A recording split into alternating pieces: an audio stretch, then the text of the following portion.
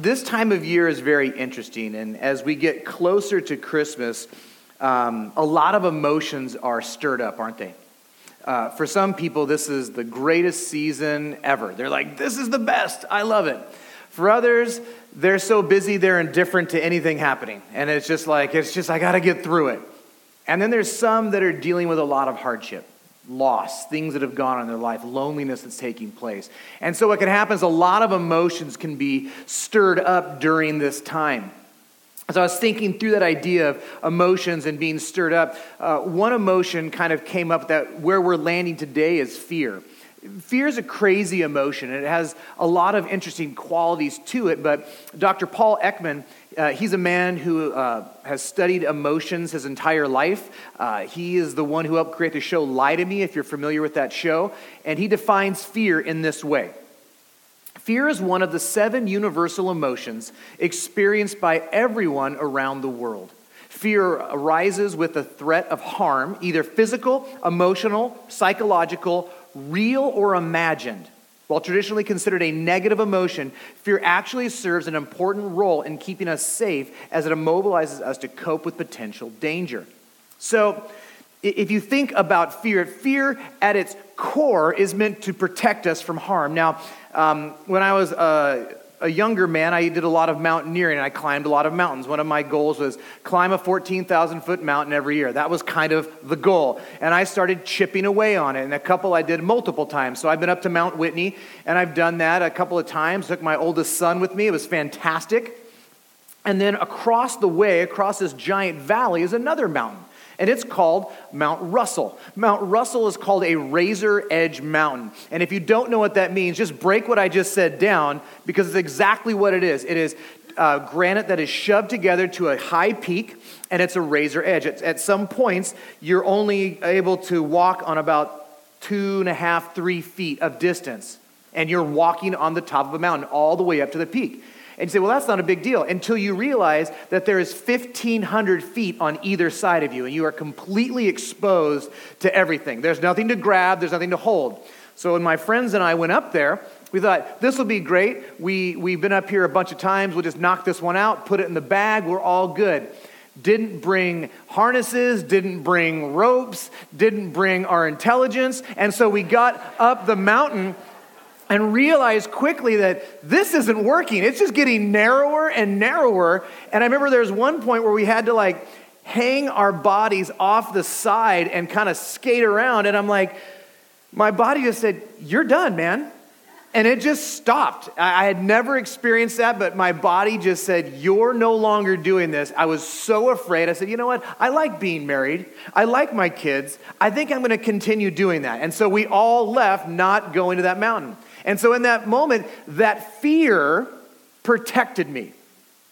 But fear can do some other stuff too, right? Fear can also be bad. We know it can be harmful. It can keep us from doing things that we enjoy, things that would be beneficial for us, things that would be beneficial for other people as well. And fear can be that thing that stops us from doing what we need to do or want to do. Last week we saw that Peter and John, 2 men who were very afraid before, but then filled by the Holy Spirit, were no longer afraid, where we probably would have been afraid as they stood before 100+ men with power and authority to inflict harm on them, and they pressed into it full of courage and boldness, the Bible says. They were able to push through their fears of men, their fear of man, and potential harm to do amazing things in the name of Jesus. So this is where we land today. What happens right after this event that we've been looking at for the last 3 weeks? It kind of culminates in this moment, and then it pours out to next week. We'll see it just pours out into all sorts of crazy, amazing things. So if you have your Bibles, what I'd love for you to do is turn with me to Acts chapter 4. We're going to be in verse 23, and we're going to just kind of chug through there until we get to the end of 31. Now, if you don't have a Bible, there's one in the seat in front of you. If you want to follow along there. If not, you can just watch on the screen and know that I'm not making stuff up. When they were released, they went to their friends and reported the chief priests and the elders had said to them, And when they heard it, they lifted their voice together to God and said, Sovereign Lord, who made the heaven and the earth and the sea and everything in them, who through your mouth of your father David, your servant, said by the Holy Spirit, why did the Gentiles rage and the people plot in vain? The kings of the earth set themselves, and the rulers were gathered together against the Lord and against his anointed. For truly in this city they were gathered together against your holy servant Jesus, whom you anointed, both Herod and Pontius Pilate, along with the Gentiles and the people of Israel, to do whatever your hand and your plan had predestined to take place. And now, Lord, look upon these threats and grant to your servants to continue to speak your word with all boldness, while you stretch out your hand to heal, and signs and wonders are performed through the name of your holy servant Jesus. And when they had prayed, the place in which they were gathered together was shaken, and they were all filled with the Holy Spirit and continued to speak the word of God with boldness. Let's pray. Jesus, I ask that as we press into fear, as we press into what it means to be courageous, what it means to be bold, that you would fill all of us that love and know you, Lord, with that boldness. As we study this word today, I ask that you would communicate a message to the men and women here, that you would encourage them, that you would strengthen them, that you would challenge them, that you would convict them. Holy Spirit, if there's anything that I am about to preach that's not of you, I ask that you just take it off my mind, take it off my notes. I don't want to be a distraction today, but I want to be just a conduit used by you. We love you. I'm grateful for you. For these things in your glorious and amazing name. Amen. So here's the scenario. Here's what's going on during this, so we can kind of get a picture of what's happening. It's been about 24 hours. John and Peter have been gone. Everyone, all their buddies are like, hey, they just went to go worship, and it's been like a day. Where'd these guys end up? So they come back, and they go to their friends, their brothers and sisters in Christ, members of the church. And you know what I love? When something big in your life happens. When something bad in your life happens, when you've gone through something hard, what do? You go to the people that you love the most, don't you? You go to the people that you care about, that are the most important. And what we see is that the way that they were living in the early church, that there was a deep love and affection for each other, and they were on mission together. They are truly family in this moment, where you see them going, like, even with their troubles, they run to each other. And so what ends up happening is they tell them everything that happened. They kind of relive the entire event. And then they lift their voices to pray to God. And they do something different than I think that we would expect. It's not if it was me, and my prayer would go something along these lines. Lord, stop these horrible people from doing horrible things to us. Lord, thwart their plans. Lord, protect your church. Lord, keep us from harm. Keep us in safety. That's what I'd be praying. That's how I would start the prayer. But that's not what we see happening. They actually do something very different. And it challenged me this week as I looked at things in my life that can be difficult, hard, persecution, anything that goes on. Is that they started by praising God for his attributes and his character. So what do? First, they say, Sovereign Lord. What does that mean? They acknowledge that God is ruler of all, that he has the power over everything, that nothing happens without going across his throne. And this includes persecution and the threat of harm to those that preach his truth. Then it calls him the Creator. Well, what's he saying? Not only are you sovereign Lord who rules over all things, you are the one who has designed all things, made all things, created all things, and know how all things work and work best. So they lift him up as being the creator of the universe. Everything that we hear, feel, taste, see, is made by him. And then it talks about how he's the one who is the imparter of truth. You're like, well, I don't see that part there. Is it the Holy Spirit spoke through David? He's the imparter of truth. That all truth comes from God. And it's given to men and women from God to proclaim about God. See, they found comfort in knowing God. Knowing the God of strength gives his people strength. It puts the world in the proper perspective that it actually needs to be in, that God is at the top, that God is in control, and the world is actually subject to him. That is the proper order in how things function. And sometimes with fear, what can happen is we invert that, don't we? We think that man or woman or event is more powerful than God, and so we have more fear because we have it upside down. And what we see here is putting things in its proper perspective to know that God is sovereign over all things, that he is creator over all things, and there is truth in what he says. Now, where do they find that information at? Well, I love what it is. It's Scripture. And I say this tongue-in-cheek, but how can we know God if we don't know God? Right? How can we worship this God if we don't know who he is? That the Lord has given us this book, the living Word of God, that we would know who he is, to know what he loves, to know what he hates, to know how he views us, to know how he saved us, to show his great love, his great redemptive story through history. This is a love story. This is a love story from God about how he loves his people and has sent his son to come and save them from their own destruction. If you don't read this, how are you going to know that?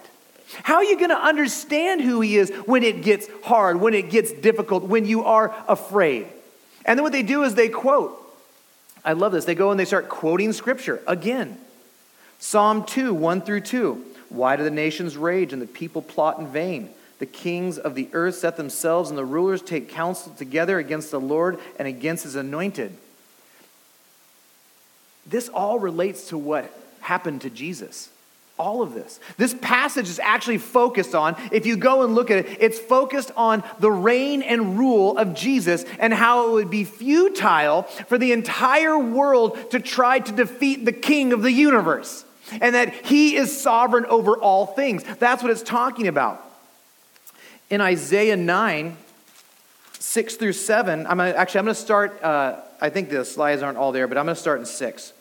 It says, "For to us a child is born, to us a son is given, and the government shall be upon his shoulders, and his name shall be called Wonderful Counselor, Mighty God, Everlasting Father, Prince of Peace, and the increase of his government and of peace there will be no end." That it doesn't matter. There will be no end to the rule of Jesus Christ. That it's not going away, that he won't be defeated by men. So if you wonder who's really at the helm and who's behind the wheel, it's Jesus. Jesus is behind the wheel. And when he talks about the kings and the rulers, they're really talking about Herod and Pilate. When it's talking about the Gentiles, they're talking about those that crucified him. That's where they're going, as they're quoting this passage from David. And they're reflecting on what happened to Jesus for coming and speaking truth. They're seeing Jesus as their source of power and the model of how to press into a dark and lost world. And as they do that, they're reminded of the kind of fate that almost certainly awaits them for doing the same. But you see that they get right to it in verse 29. In verse 29, it says this, "And now, Lord, look upon their threats and grant to your servants to continue to speak your word with all boldness." They understand that there's going to be attacks. They understand that it's going to be difficult. They understand that it's going to be hard. And he says they prayed for boldness. Well, what does that translate? I like how it's translated as I look at it. Boldness is translated this way: the trait of being willing to undertake activities that involve risk or danger, especially that involve being honest and straightforward in attitude and speech. So that's what they're praying. When they say boldness, that's what they're talking about. Living for Jesus will have risk and danger involved with it. The question is it worth it? Because if fear is to keep us from harm, why would they press into it? Because the message is actually worth it. They realize that this message is more important than their comfort. It's more important than their safety. It's more important than everything going well in their life, that this message is their salvation in Jesus alone, that Jesus went to the cross and died for them so they could have life. And without it, they are destined to be separated from God for eternity. And they realize that it was bigger than just them. It had to do with God's plan to save the world. It was the message of their salvation, the message of their forgiveness of sin, the message that brought them back to God, where they were once separate, where they were once distant. God has reconciled that, brought them back together, and without being connected to God, there is no real life, and they understood that. And so they were willing to press into the uncomfortable parts of this world. And they saw what this message was as they were dealing with life and death. Do you see the message of the gospel as life and death? Do you look around the world and those that don't know Jesus as there are people that are going to be separated from him for eternity? That you hold the key, that you hold the message that God wants to use through you to communicate that to others. Do you see that? And don't miss how and what they're praying for. As they're praying for boldness, it's attached to something. It's not just, hey, we want to be bold in all these things. I want to be bold in my, making dinner. That's not what they're talking about. They're not getting there. It's actually connected and attached to something very specific. That they would speak God's word. So the boldness that they pray for is that they would be bold in proclaiming Jesus Christ as Lord and Savior. That's important for us to realize. As we pray for boldness, what are we praying for when we talk about, do you pray for boldness in your life? Are you praying that God would make you bold to proclaim the name of Jesus? Or are you praying for boldness in something else? Like, what are you praying for when you pray about that? The other thing that should be really important for us to understand is they did not pray against those that persecuted them. That's crazy. They would pray that they would be a faithful witness of Jesus Christ, that they saw that they were once enemies of God, that they once rejected God, and yet this God came down to earth to rescue them while they were enemies. They don't see the enemies as the enemy. They see Satan as the enemy. They see sin as the enemy. And they see these individuals that they're proclaiming to that are going to threaten them, that are going to persecute them, that are going to cause harm to them as people that are desperately lost that need the exact same message. And they are going to take that message to them knowing that it may cause them to die because they may reject that message. But it is worth it. They put their life aside for someone else's life. It almost sounds like something we read about every single week. That Jesus would put aside his life for our life. See, they're living out what it means to be Christ. They understand it. Then they start praying for miracles, and this is where everyone gets really uncomfortable. Like, wait, what's going on? They're praying about miracles. Well, just remember, they just saw Peter do this crazy miracle, and then what happened? Thousands of people came to Jesus. They're like, if this is how this works, give us more miracles. Let's see more people come to Jesus. It really wasn't about the miracle because we've already learned that the miracle is pointing to something bigger, isn't it? It's pointing to the spiritual brokenness that we have and that God does miracle by saving dead people and giving them life. So as they're praying, they're really wanting to see more people saved, that these miracles happen, that it would show God's hand on what they're doing, that people would see the power of God moving forward. The miracle was a launch pad for the message. That's really what it was. And it says that they were gathered in this place, and the entire room was shaken. And they were all filled with the Holy Spirit, and they went and spoke about Jesus. Now, I'm going to get to the shaking part at the end.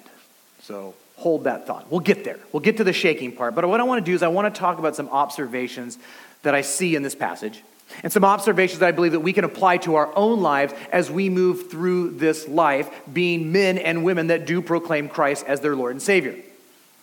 So I got 9 things I want to say, but I'm going to kind of zip through them-ish.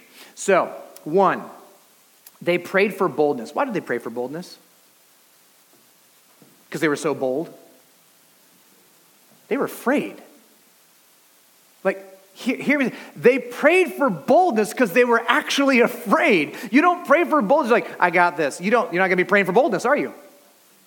See, they understood that there was something happening. They understood that they could potentially end up just like Christ and be killed. So there was fear. There's a natural fear to that. And they understood that. So what do? They then pray for boldness because they know that they're not going to be able to press through it in their own power, in their own ability. They're going to need something greater to do that. Mark Twain said this. You're like, you're quoting Mark Twain? I'm quoting Mark Twain. Here we go. It's always a mixed bag when you quote Mark Twain, right? You're like, that might be heresy. So, courage is resistance to fear, mastery of fear, not absence of fear. See, the fear's there. The threat's there. But there is something bigger that allows us to move through that. See, fear will control you if you allow it. See, they were strengthened, number two, they were strengthened in and by the character and attributes of God. And here's why this is really important. I don't know, I'm still new here. I'm learning people and where they come from, and we all have fears, and people have anxieties, and they have all these things that are going on in their life that keep them from doing what they want to do in life, that they can't be who they want to be. And so understanding the character, the nature, and the attributes of God does something. It shows the greatness of God and the smallness of the problem. The problems become small in comparison to a great, mighty, powerful, sovereign creator of the universe. See, as you understand him, you go, this is not a fun thing that we're going to go through, but if that's all they got, that's all they got. God is bigger than that fear. If you want to start conquering fear in your life, understand who God is. Understand how powerful he is. And then understand how much he loves you, pursues you, chases after you, and saves you. At the end of the day, what's the worst thing that someone can do to you? Yeah. You're like, that's pretty bad. And then you're with Christ. See, we're talking about something temporal and something eternal. You have to understand that God is an eternal God, that we will be with him forever. And those things will become faint, distant memories. They look to Scripture to remind them that God is in control of everything. There is comfort in knowing who's at the helm. There is comfort in knowing who is steering the ship. Because if it's just some rando person who has no idea what they're doing, you're going to be probably pretty fearful on a plane flight or a boat ride. Like, I don't know that guy knows how, I don't think he's old enough to drive.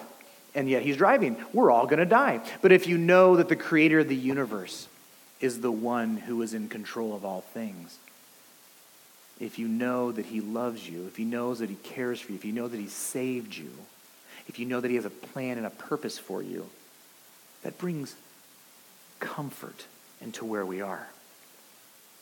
It says they applied Scripture to their lives. It's so important to understand that God is speaking to you. I was speaking with someone this week, and we had this kind of epiphany together that God is talking to you right now, and he's communicating to you right now, and he's drawn you to a certain passage of Scripture so he'll teach you, and so you will hear him. Everyone says, I want to hear God. I want to hear God. Read. You want to hear God? Read. Living and active. It's not some dull history book that doesn't do anything. This actually penetrates our heart. It cuts to the core of who we are. It exposes our weakness and shows how we are in need of a Savior. That's good news. 5, they knew that persecution was coming for them also.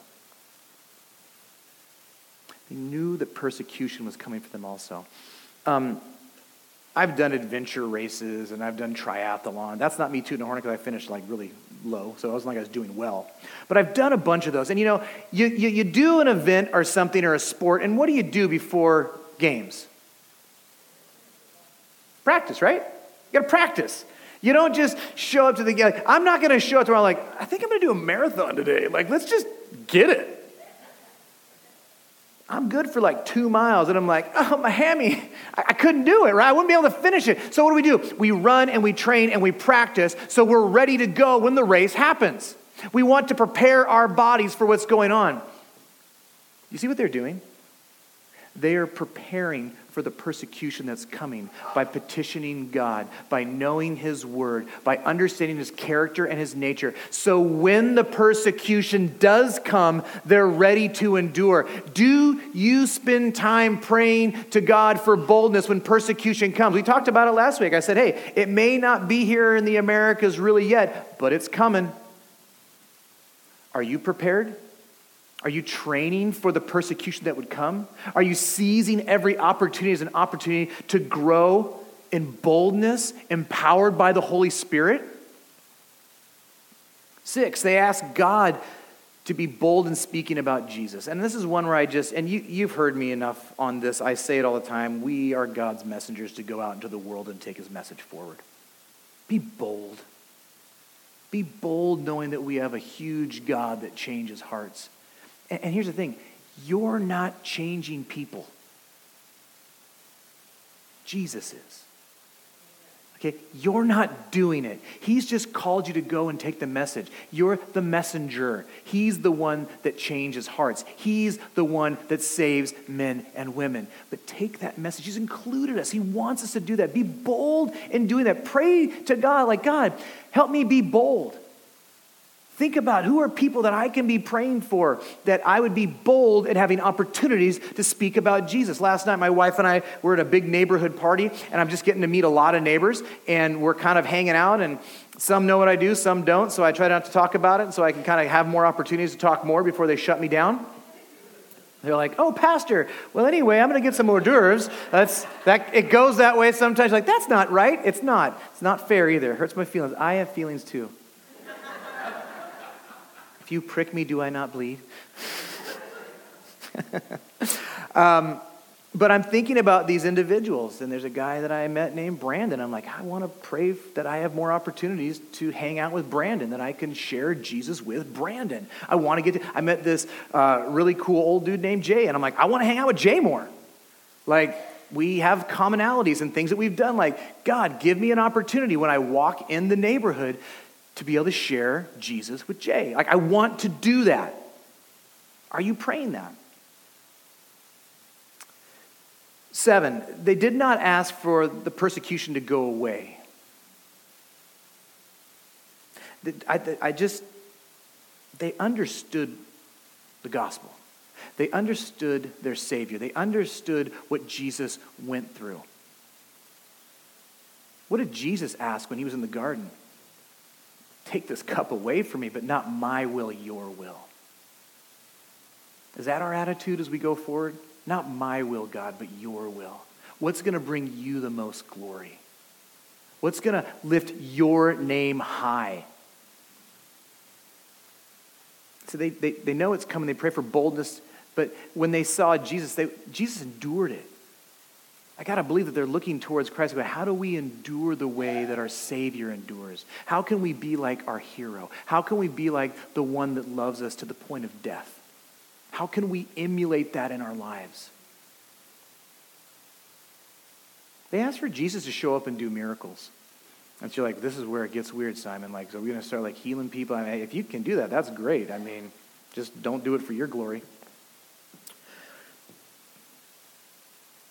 You know what a miracle is? Someone being resurrected from death. And He does that every time He saves somebody. We got to pray for people.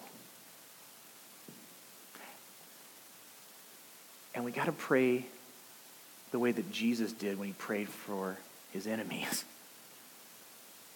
Like, we always pray for those that we love and we care about, right? Oh, save my mom or my dad or my brother or my sister or my friend or my husband or my wife, whatever that means. That's great. You should. I want you to pray that. But what about the ones that you don't love?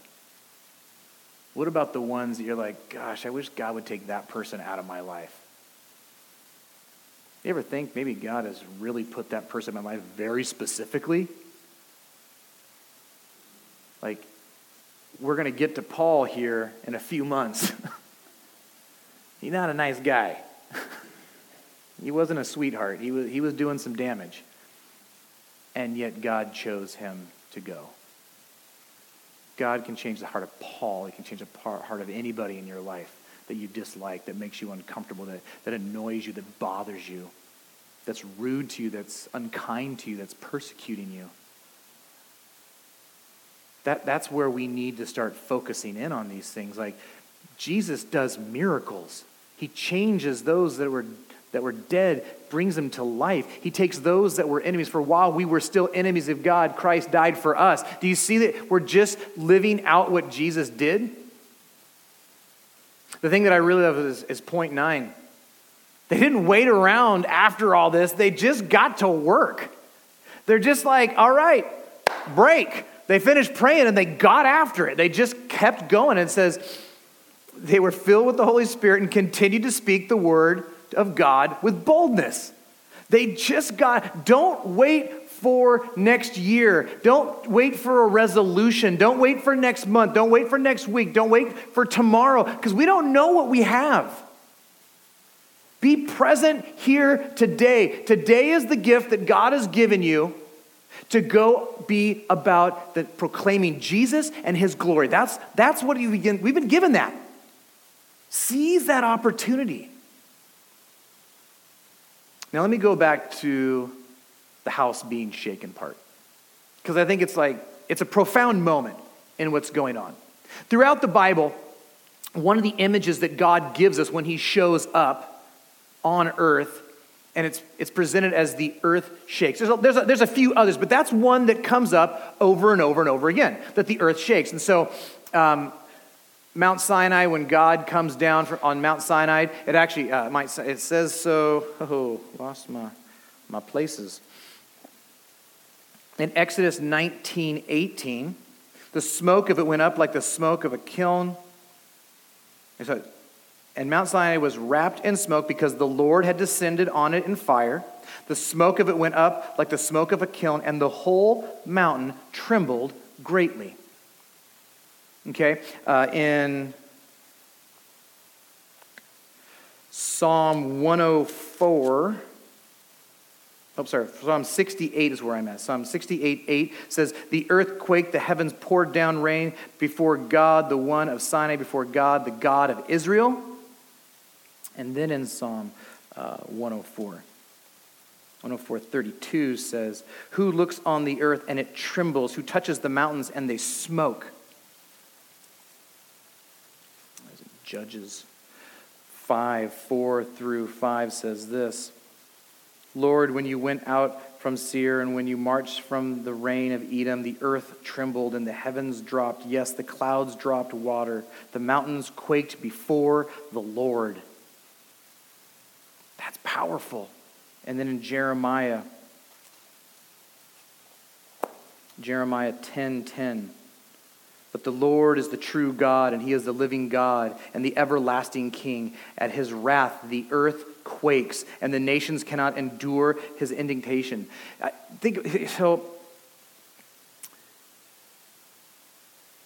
It's interesting. So what's happening here is this. God is so perfect, amazing, holy, powerful. His glory is so huge that the earth cannot physically bear the weight of God coming and being on it. Think about it. So you ever lived in a cold place? We're not here. Anywhere else than California, and the ice, it freezes water, and you can go on lakes, and people skate on lakes. If the ice isn't thick enough, what happens when you walk on it? It breaks, it cracks, it can't bear your weight. This is how it is with God's glory and the earth. When God comes down, it cannot bear the weight of his glory, and the earth physically shakes, it cracks, and it crumbles because it can't bear how powerful and amazing and holy that he is. That's what's happening. This picture that we have as he comes down and he rests on the earth, things happen. When they finished praying, it says they were filled with the Holy Spirit And they weren't talking about being baptized in the Spirit. It wasn't their conversion. It was being filled with the Spirit, that God showed up in a strong and powerful way, and the room physically shook. What was happening? God said, I am here with you. I am present. You are not alone. You have prayed for boldness. I am here now to give you the boldness to go and endure the things that are going to be coming. That's what's happening in that moment. And that's why it's so powerful that the room shook, because God was present with them. Now, there's two other times that we see earth shaking when God shows up. In Matthew 27, Jesus is on the cross and he's being crucified. And it says in verse 51, this is as Jesus is dying and what's happening. And behold, the curtain of the temple was torn in two from top to bottom, and the earth shook, and the rocks were split. That God came down, and as he came down, he poured out his wrath and judgment on Jesus Christ. The wrath and judgment that we deserved, he poured out for all humanity on Jesus in that moment, and it shook when he died, and he took our penalty. Think about that. He shows up for our salvation and pours out his wrath on his son. We deserve that. Jesus didn't earn that. Jesus didn't deserve that. He went in our place. But you know what's great about our Savior? He didn't stay dead, did he? He didn't stay dead. And this is where we see this other earth-shaking moment in Matthew 28, too. The resurrection after the Sabbath, the dawn of the first day of the week, Mary Magdalene and the other Mary went to see the tomb, and behold, there was a great earthquake, for an angel of the Lord descended from heaven and came and rolled back the stone and sat on it. Jesus leaves the tomb, and the earth shakes because he is more powerful than sin, and he is more powerful than death, and they could not bear the weight of our Savior's glory.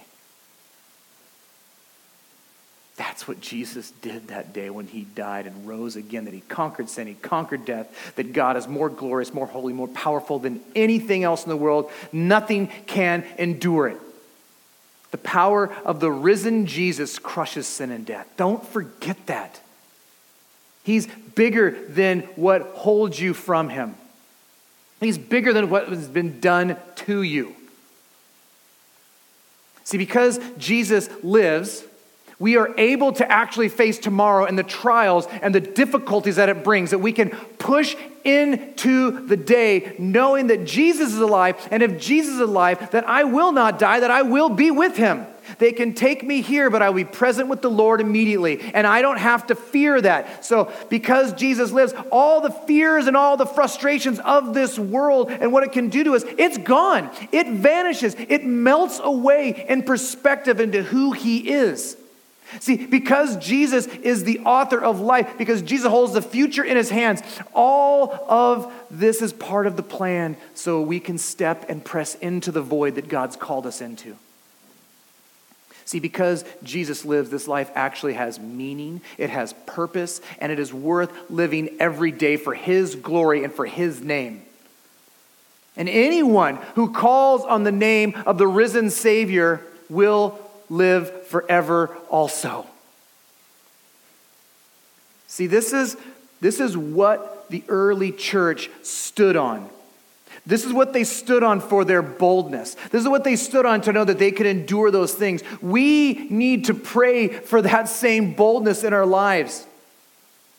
We need to understand that this is what we've been called to. This is the life of a Christian, what it means to live this out every day. This is what is powerful when people believe this, where they cast aside who they are and everything that would hurt them to go and pursue people that are lost. The world notices, the world sees. It's how God is saving the world.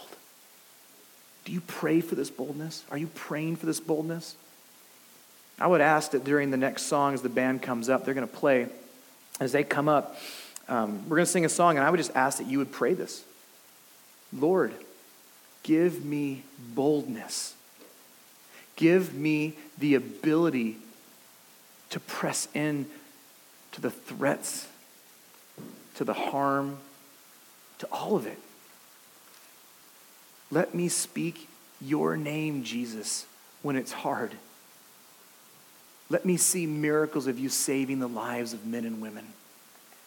Let's pray. Jesus, I ask that you would give us boldness. You would give us courage. That you would take away the fears of this world and all the things, to know that you are bigger than all of our fears and all of our concerns and all of our anxieties.